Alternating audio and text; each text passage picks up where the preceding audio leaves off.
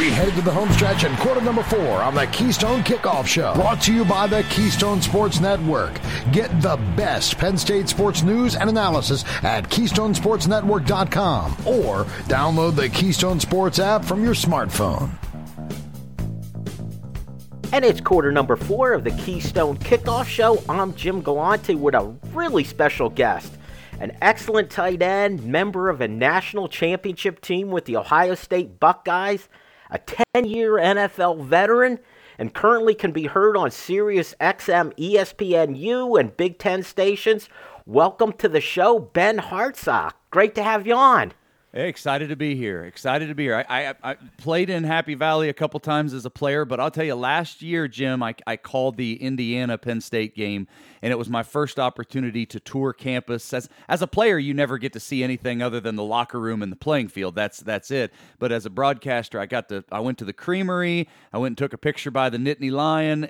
Just really, really blown away. I understand now how James Franklin can recruit so effectively there to Happy Valley. All right, now, first of all, the most important question, what flavor ice cream did you get? Oh, Peachy Paterno. Had to get Peachy Paterno. It's on our Big Ten channel on Sirius XM, on our Big Ten channel openers. It talks about the traditions across dotting the I and Peachy Paterno, one of the staples in our Big Ten conference. Those are the highlights. Now, I don't mean to age you, Ben, but it's been 20 years ago that you played at Ohio State. Yeah. And for our younger fans who may not remember you or appreciate what a good receiver you were so good, you were capable of taking a ball that bounced on the turf and turn it into a completion. That was a controversial moment in history for Penn State and Ohio State fans. I believe that was my senior year. We were defending our national championship, and we had a backup quarterback, Scott McMullen, that had come in the game, and it came down to the wire, and we needed a third down conversion, and we ran a route that I've caught a million times, and I don't remember who was defending me, but they came in and punched the ball out from behind as we were falling to the ground in a heap. The ball bounced straight to the ground and right back into my arms immediately, and I get up like you're taught to do and say, yeah, first down, catch, right? And there was no instant replay at the time. I feel guilty a little bit, but not so much that I'm going to bring it up for review. Well, so essentially here, correct me if I'm wrong here, Ben, but essentially what you're saying is the Big Ten is filled with officials who are Ohio State homers. Yeah, I don't know what compels a human to choose that line of work. I never have understood the attraction to a job where if you perform flawlessly, nothing is said. If you have the best officiated game in the world is not talked about.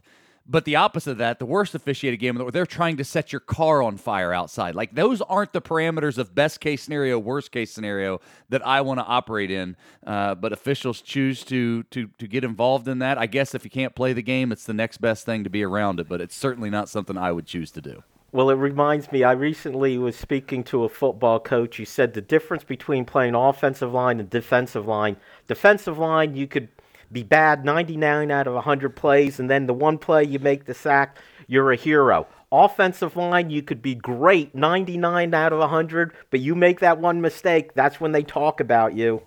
And it's the same way with officiating. But exactly. Anyway, we could go down this line forever, but I got you, a Big Ten kind of guy. It's an opportunity to talk to you about so many crazy things going on in college football in general. Let's get to the Big Ten specifically. The offseason, the big news, USC and UCLA going to be joining the conference. You and I were talking about this off the air. What a huge step. What was your reaction when you first heard the news? Well, it's a huge win for the Big Ten Conference, and it's a huge win for Commissioner Kevin Warren, who, he stumbled out of the gate. He was dealt a hard hand when he took over as commissioner with COVID, canceling the season, had families of players marching on the Big Ten headquarters his first couple of months in office. So this was a big rebound for him to bring in these marquee. It was the counterpunch to Texas, Oklahoma joining the SEC, and so It's a win for the Big Ten Conference in the trajectory of college sports we're currently on. But to be quite honest with you, Jim, I don't like this current trajectory that we're headed. We are in an era of consolidation of power, and we are in an era of redistribution of wealth in college sports. And there's two different ways that I think this is going to hurt college football. One, the Big Ten Conference is going to be fine. The SEC Conference is going to be fine.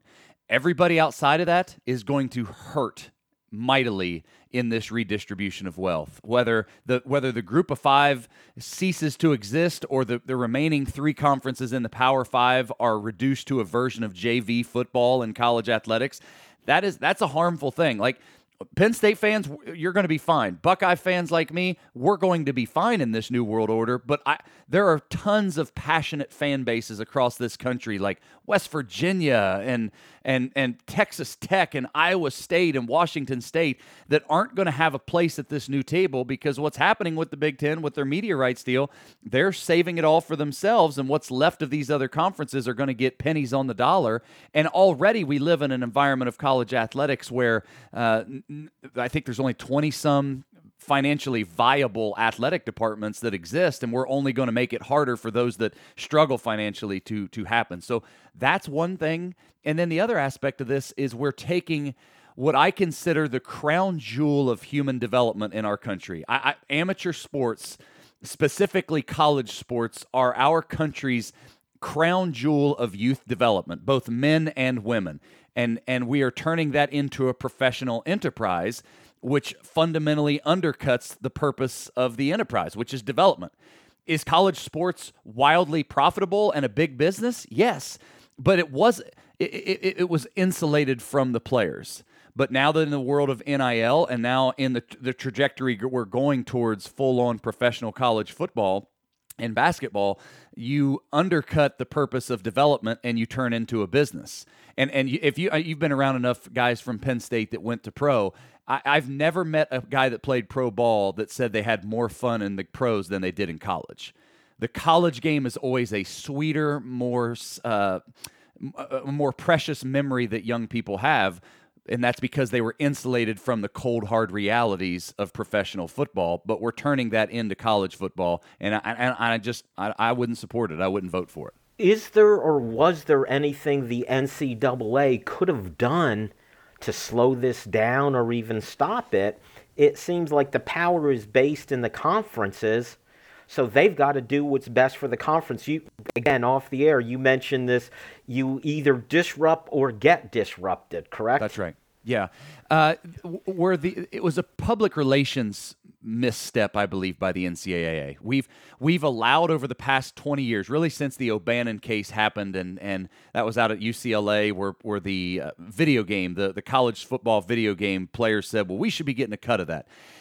Either during that era or even previous, had the NCAA started a marketing campaign to say, look at what our college football and basketball players do. Through their efforts, their blood, sweat, and tears, we get to support the entire NCAA ecosystem, which services 460,000 student athletes in the NCAA, from D1 to D3. That's almost 500,000 young people are benefited by the support of college football with the money that they make. Had they done that 20 years ago, I think we sit here today as a source of pride saying, look at those young men. Those guys, yeah, they want to all go pro, and we all hope they have a pot of gold in the pros when they get there, but they're a part of this beautiful system that is uniquely American that gets to support women's athletics and Olympic sports and non-revenue sports, and it's a beautiful thing. But they didn't, and like you said, the college football or college sports and athletics is such a disjointed enterprise in general, it is hard to have any one consensus among anything. Now we live in an era of self-worship, and the era of self-worship manifests in college football a lot of ways, or in college sports a lot of ways. Guys that opt out of bowl games, it may make sense for them individually, but it's self-serving and not team-serving.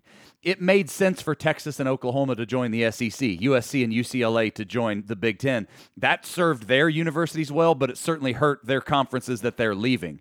And Commissioner Sankey and Commissioner Warren, they're not looking out for the interests of college sports in general. They're looking out for the Big Ten, and they're looking out for the SEC. Every step of the way that you look at this current state of college athletics, it is an era of everyone looking out for number one. And college athletics wasn't about that for the majority of its history. It is now the reality, though, which leads to the question, Ben, what next? I know when USC and UCLA first made the move, we started hearing rumors, about 20, 30 different schools that were going to be racing to the Southeast Conference or the Big Ten. That talk has slowed down a bit. What do you see happening next for the Big Ten? Well, there will be more teams brought into the Big Ten fold. And when Texas-Oklahoma happened a year ago, the conversation was we're going to have 4 super conferences, and that's kind of still a discussion. A year ago, I said, no, we're going to 2 mega conferences, and that's what it is right now, Big Ten, SEC. And I believe this sincerely. If Greg Sankey finds an opening to cut the legs out of the Big Ten, it will do that. And if Commissioner Warren finds the same way to undercut the SEC, it would absolutely do that.